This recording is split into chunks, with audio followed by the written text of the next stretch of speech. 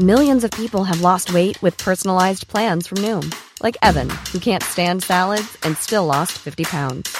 Salads generally for most people are the easy button, right? For me, that wasn't an option. I never really was a salad guy. That's just not who I am. But Noom worked for me. Get your personalized plan today at Noom.com. Real Noom user compensated to provide their story. In 4 weeks, the typical Noom user can expect to lose 1 to 2 pounds per week. Individual results may vary. Do you know a student getting ready to go to college? Or are you looking at going back to school yourself? The Woodward Hines Education Foundation and the Get to College program help more Mississippians get to and through college to get certificates and degrees that lead to meaningful employment. They offer free college planning advice, including hands-on FAFSA completion assistance through in-person or virtual appointments.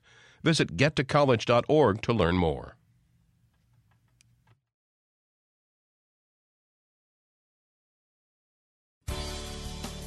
Good morning. It's 8:30 on Wednesday, November 22nd. Just one day before Thanksgiving. I'm Karen Brown, and this is Mississippi Edition on MPB Think Radio. On today's show, to shop or not to shop? That's the question as Attorney General Jim Hood reminds Mississippians to protect themselves this holiday season. Then, officials say the roads will be filled with travelers this weekend. Hear what they say you should consider before you drive off. Then, food safety experts offer tips on baking and storing your best turkey yet. And find out how a program is bringing the warmth of home to parents with sick children. That's all coming up. This is Mississippi Edition on MPB Think Radio.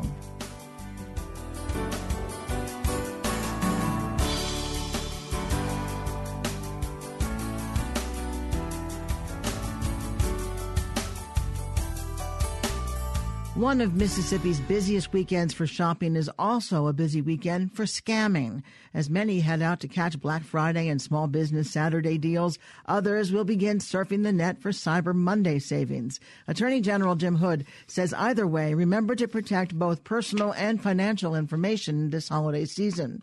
He says purses and computer payment systems are at risk for theft. General Hood recommends a few safety measures to ward off would-be thieves. He tells us buying from a trusted local retailer is a good option.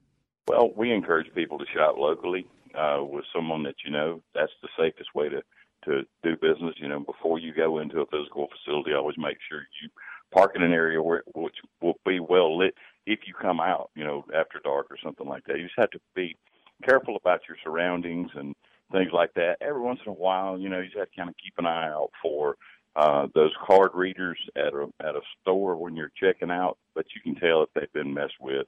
And generally, the merchants are much more careful in watching for that now. Some of the time we see it on gas pumps and so forth. Then, you know, you've got to consider online shopping as well and safety online. You have to try to pay attention when you go to and try to shop with a known entity online. And when you do your credit card information into to their system, you have to really notice at the top of the URL line that it'll be green and it'll have a lock up there if it's a secure transaction facility, which you have to be careful online. And then, you know, after you get your bills, be real careful to read them over. You know, we've had the hack at Equifax.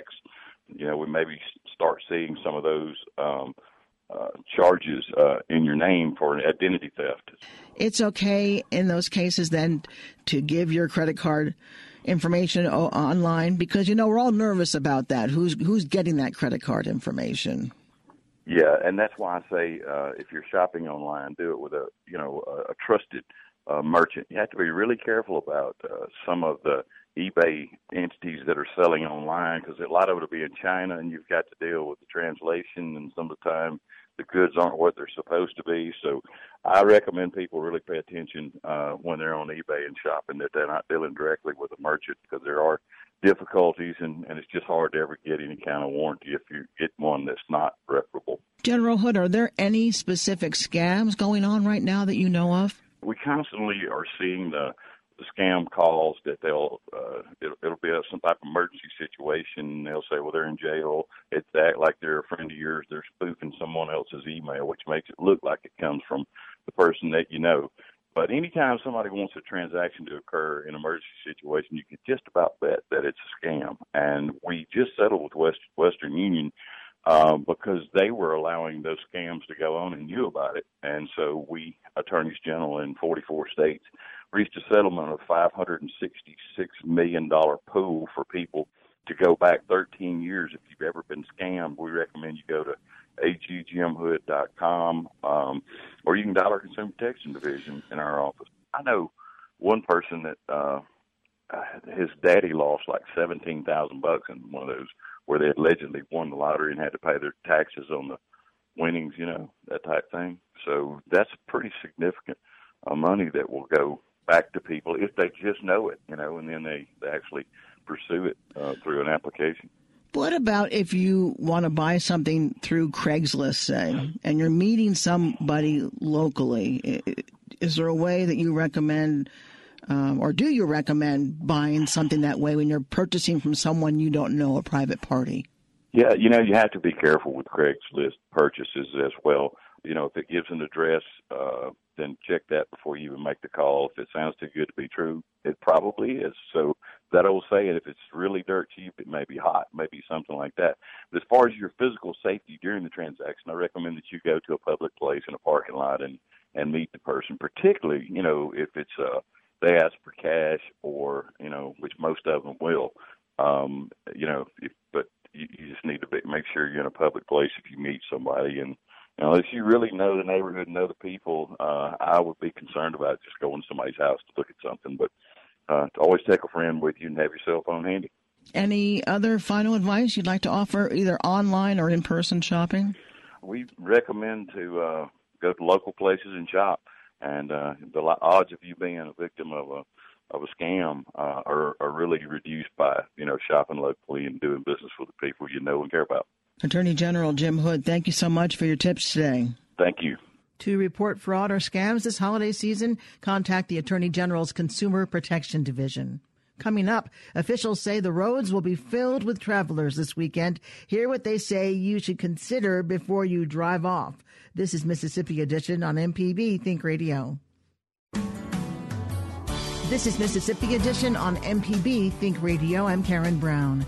More Mississippians are expected to travel this weekend. That's according to AAA.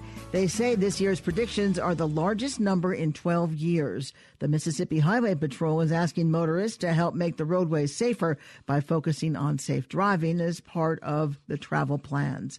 This year's Thanksgiving holiday enforcement period begins today. Safety checkpoints will be set up to remove impaired drivers from the roadways and promote seatbelt usage. Captain Johnny Polis is the director of Public Affairs at the State Highway Patrol. He tells us troopers made 67 DUI arrests on state and federal highway systems.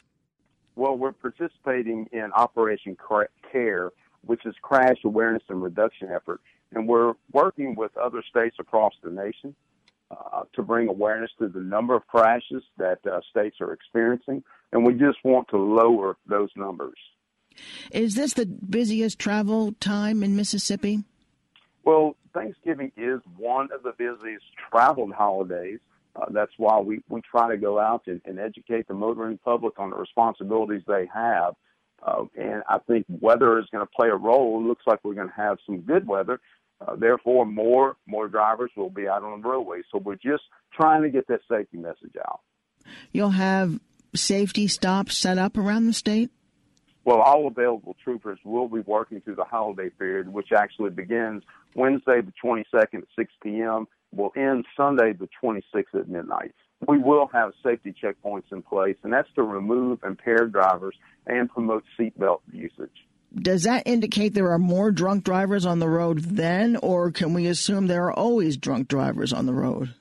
Well, it's really hard. It's really hard to track. Again, weather plays a role in our holiday period. When we have inclement weather, you do not have as many drivers out on the roadways, and so your citation numbers are going to be lower. Unfortunately, our crash numbers are higher when we have inclement weather. In regards to impaired drivers, we still deal with that issue. Unfortunately, it's still taking lives, and the drivers have to make these responsible decisions. If you're going to drink, we don't want you not to have a good time during the holiday, but please have a driver in place, a designated driver that can fill that role to make sure everyone is riding to the destination safely. What are some of the previous years in terms of highway deaths? Well, last year in Mississippi, during the same holiday period for Thanksgiving, we investigated 171 crashes with 2 fatalities. It's really hard to say which holidays are the most deadly. That falls solely on the shoulders of the drivers and the decisions that they make. 171 crashes, that seems like a lot. We dealt with inclement weather for the year 2016 as far as the Thanksgiving holiday period. That makes a difference.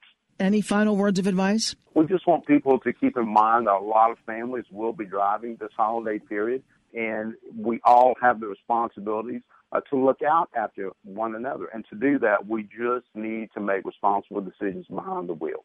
Captain Johnny Polis is the Director of Public Affairs Division for the Mississippi Highway Patrol. Captain Polis, thank you as always. Thank you for having us. Travelers are expected to hit the road despite higher gas prices. Mike Wright is Vice President of Public Affairs with AAA. He tells MPB's Desiree Frazier Mississippians should fill up before leaving the state. Gasoline prices are noticeably higher than what they paid last year. For example, in the state of Mississippi, the current average price throughout the state is $2.25, and that compares to last year at this time when the average price was $1.94. And despite that high price, Mississippi average prices are noticeably below that of the national average, which is $2.53. So if you travel in Mississippi, you're doing good. If you're leaving the state of Mississippi, I would suggest you leave with a full tank of gas. We're anticipating almost 51 million Americans be on the roadways, the airways, and the railways over the upcoming Thanksgiving holiday period. That's an increase of 3.3% over last year. What is the reason for the increase in travel? I think that the main reason that we're seeing increases in travel is the improving economic condition. People are feeling better about their economic situation. They're more willing to spend their resources on travel. We've got more people. They're in better financial condition than they were in previous years, certainly following the recession of 2007. So things have gotten much better and people are more willing to travel. What are some other major issues that are important to keep in mind when you're traveling this time of the year? If you do have a cell phone, take it with you in the event of an emergency. Also, you're going to need to know what you might do a sort of a desktop exercise where you see what you're going to do in the event of an emergency. What if you have a blowout? Do you have a tire? Do you know how to change that tire? If you can't change the tire, do you know who to call, how to summon assistance, and so forth? Well, we appreciate you. Thank you so much, Mr. Wright. Great talking to you. You have a nice holiday. The Mississippi Highway Patrol will begin the 2017 Thanksgiving holiday enforcement period today at 6 and conclude Sunday, November 26th at midnight. Coming up, food safety experts offer tips on baking and storing your best turkey yet. This is Mississippi Edition on MPB Think Radio. This is Mississippi Edition on MPB Think Radio. USDA food safety experts have some advice for Mississippians cooking turkey dishes this Thanksgiving. They say this is a time to be especially careful, particularly for those who don't regularly prepare turkey or cook for large numbers of people. Serious illness can result from several commonly held time-saving practices, such as stuffing the turkey the night before, thawing the bird on the counter, and serving a turkey once it is golden brown and the juices run clear. These actions put family members at risk for food poisoning. Sarah Lichtman is a food safety expert at USDA. She tells us the biggest errors most often made in the kitchen. Well, there are actually two big mistakes that we see people making around this time of year. The first one is relying on the color of the turkey or the color of the juices to determine doneness. That's a big no-no. Only a food thermometer can help you determine if your turkey is done. And all poultry, including turkey, needs to reach an internal temperature of 165 degrees Fahrenheit to be safe to eat. And you need to check that temperature in 3 places: the thickest part of the breast, the innermost part of the thigh, and the innermost part of the wing. You know those things that pop up out of the turkey, are those reliable? Yeah, pop-up food thermometers that come with the turkey are a good guide, but they should not be the definitive answer. So you do need to go out and get yourself an independent food thermometer, and again, check that temperature in 3 places. Make sure it reaches 165 degrees. I've also heard that if you wiggle the thigh and if it moves easily, then that indicates doneness? Yeah, no, that again, it might be a good guide, but it's definitely shouldn't be what you use to determine if the turkey is done. What else do we need to take extra care with? Well, the second big mistake that people sometimes make is washing the turkey. And washing the turkey with water is actually counterproductive. It can help spread bacteria around your kitchen. It can spread to other things that may be around the sink. So it's best to just put your turkey right in the oven, make sure it reaches that internal temperature, 165 degrees, and that will kill any bacteria or any germs that you're worried about on your turkey. I'm guilty of that because there's sometimes blood in the turkey or stuff, and I stuff my turkey, so I want that stuff out of there. Yeah, so if you see anything that you know doesn't look right to you on the outside of the turkey and you want to get it off, we do recommend if you do need to do something like that you take a damp paper towel and just kind of pat it off the outside of the turkey. What about stuffing a turkey?